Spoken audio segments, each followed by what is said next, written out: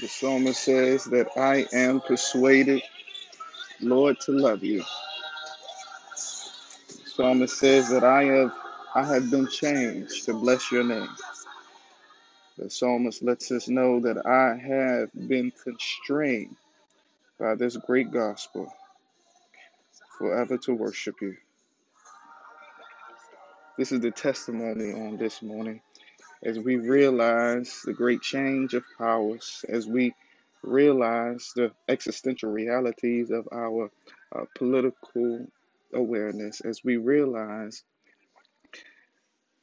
that Donald Trump has been defeated and Joe Biden and Kamala Harris have been exalted into the great office of president and vice president. I want to talk to you all a little bit today about winning the war while sacrificing the battle.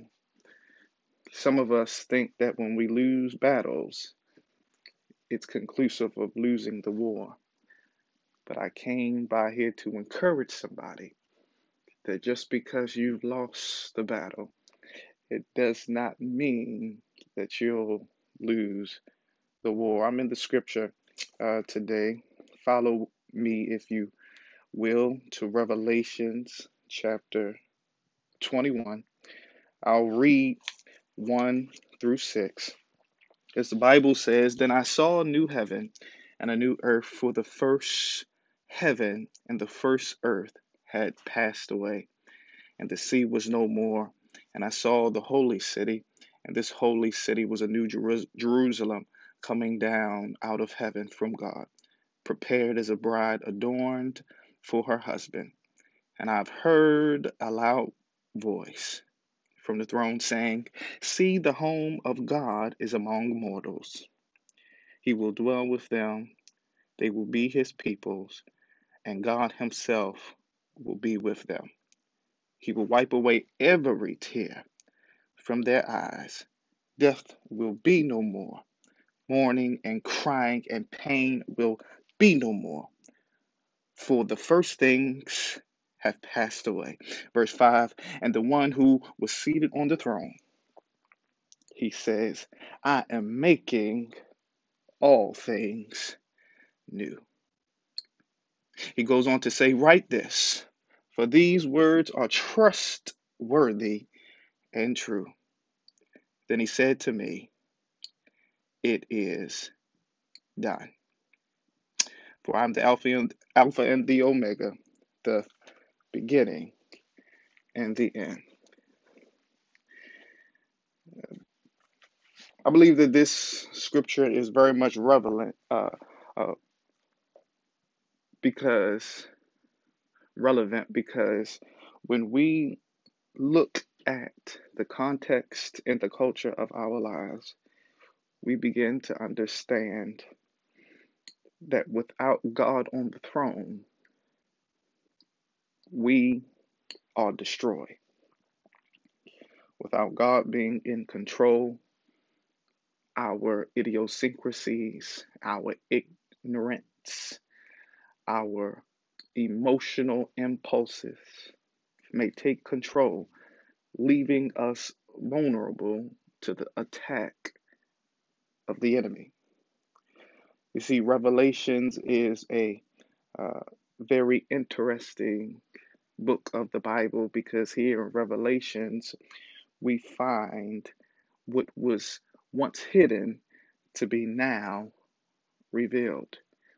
We find in the context of this particular pericope, the writer of this passage acknowledging that God is on the throne, and we should take heed to hear exactly what he has to say. What does he have to say about the administration of a bigot? What does he have to say about the administration of someone who is racist, homophobic, xenophobic? What does he have to say about someone who decides to take children away from their families. I believe God has something to say about that, but He has even more to say about the ushering in of a new world. The Bible says in verse 1, a new heaven. The Bible lets us know in verse 1 that there is a new earth. The home of God is among the mortals, those who are living and breathing, those who we find in Genesis, who He grabs from the dust of the earth and breathes life to create humanity, those who we find in Genesis who come up, who are erected from the rib of humanity to develop themselves ready and prepared to become leaders and innovators and change makers. You see, this particular passage that I would like to share with you all today is all based on old things being left behind and God creating new things in your life. Old things that used to kill, old things that used to destroy, old things that used to divide this nation are being left behind. And God is creating a new thing in our lives. I don't know about you, but that is reason enough to celebrate. That's reason enough for Detroit and Philadelphia and Milwaukee to flood the streets to celebrate. That's reason enough for Breonna Taylor and George Floyd to be clapping in the windows of heaven. That's reason enough for us to be here listening to the voice of God. Old things are passed away and new things are emerging. Old things that have once oppressed us based on the color of our skin and not the content of our character are being left behind, and we are pressing forward towards new things. We are building and constructing new things. We are developing relationships that have been broken for unity so that we can sustain new things. For I am persuaded, Lord, to love you. And if we know anything about love, we know that it is the most powerful binding agent for all humanity. Old things are being left behind. Old policies are being broken up. Old privileges are being deconstructed so that new things may resurrect. But I'm conflicted about this passage because I'm still trying to figure out how do we resurrect from this broken situation with all of the broken glass on the floor of this nation. How do we begin to pick it up and move forward? Yes, we understand the issues that have come with the crime bill. We understand that there is restitution that needs to be appropriated. We understand that there's reparations that need to be acknowledged. We understand that there is reappropriation of funds that need to be distributed. But how do we go forward to do it? And I'm glad that this question is raised because we find in the text in verse 3 that God shows us exactly how to do it. Verse 3 says it very clearly. It says, listen to the voice of God. The Bible says in verse 3, I heard a loud voice. And this voice came from upon high. This voice came from the throne saying that God is among you. You see, all we have to do is listen to the voice of God. It sounds very simple, but it is extremely profound, and it's even more important. We must listen to the voice of God now more than ever before.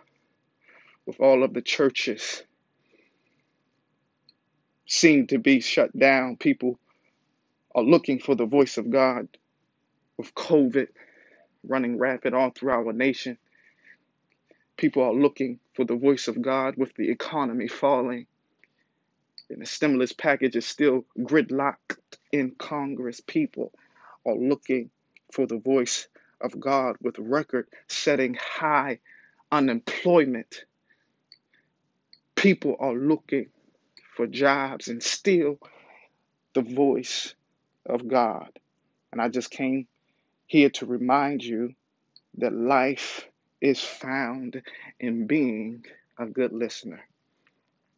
All you have to do is listen to the voice of God.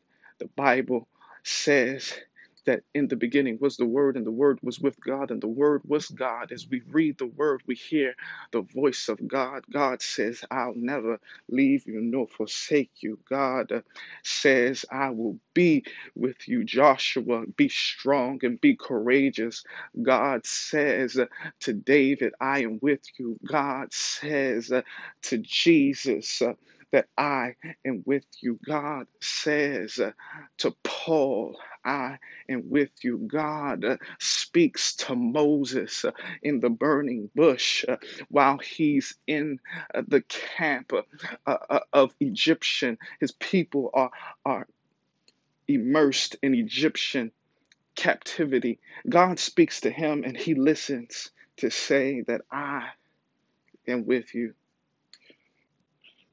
So in listening to God, we can find a way to move forward and to build. We can find a way to make old things new. We can find a way to do better each and every day, to pick up the pieces from where the old has left off and to take those and to create a beautiful piece of art for what life in America looks like moving forward.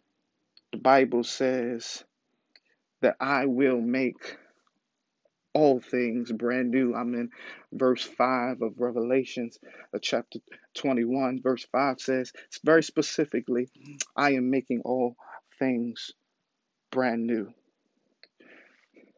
You see, when we turn an old thing to a new thing, it has to go through this thing called the process. And what God is saying is that I can't guarantee that everything will be squeaky clean. I can't guarantee everything won't be a rocky road. I can't say that it's going to be smooth. But what I can guarantee is that whatever was old in your life will be made new.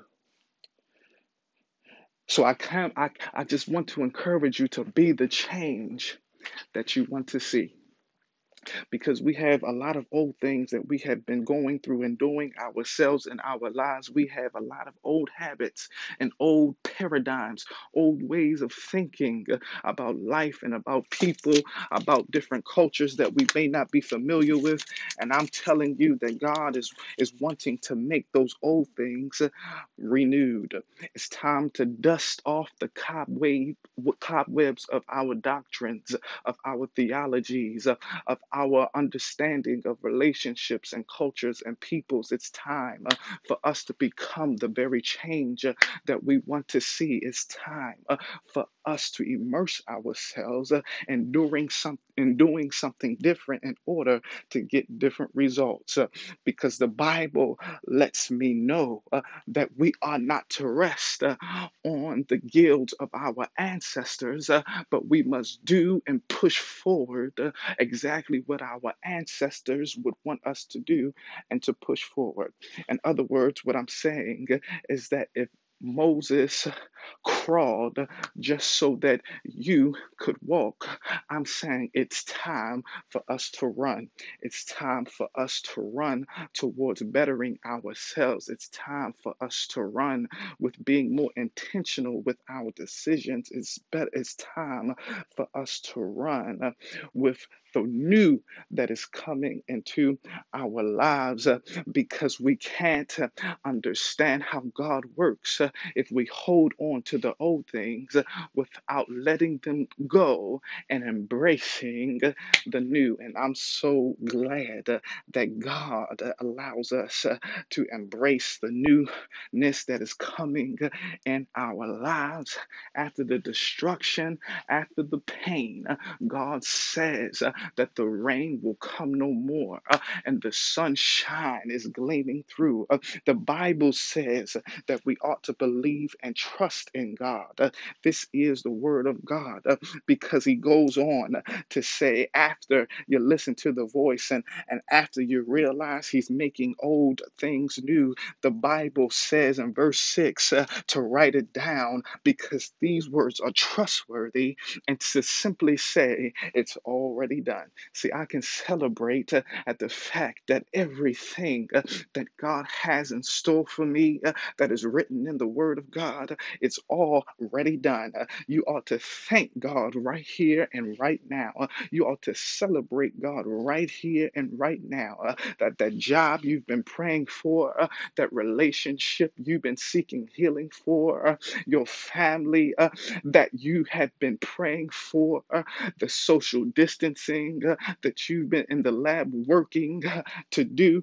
God is saying that it's already done.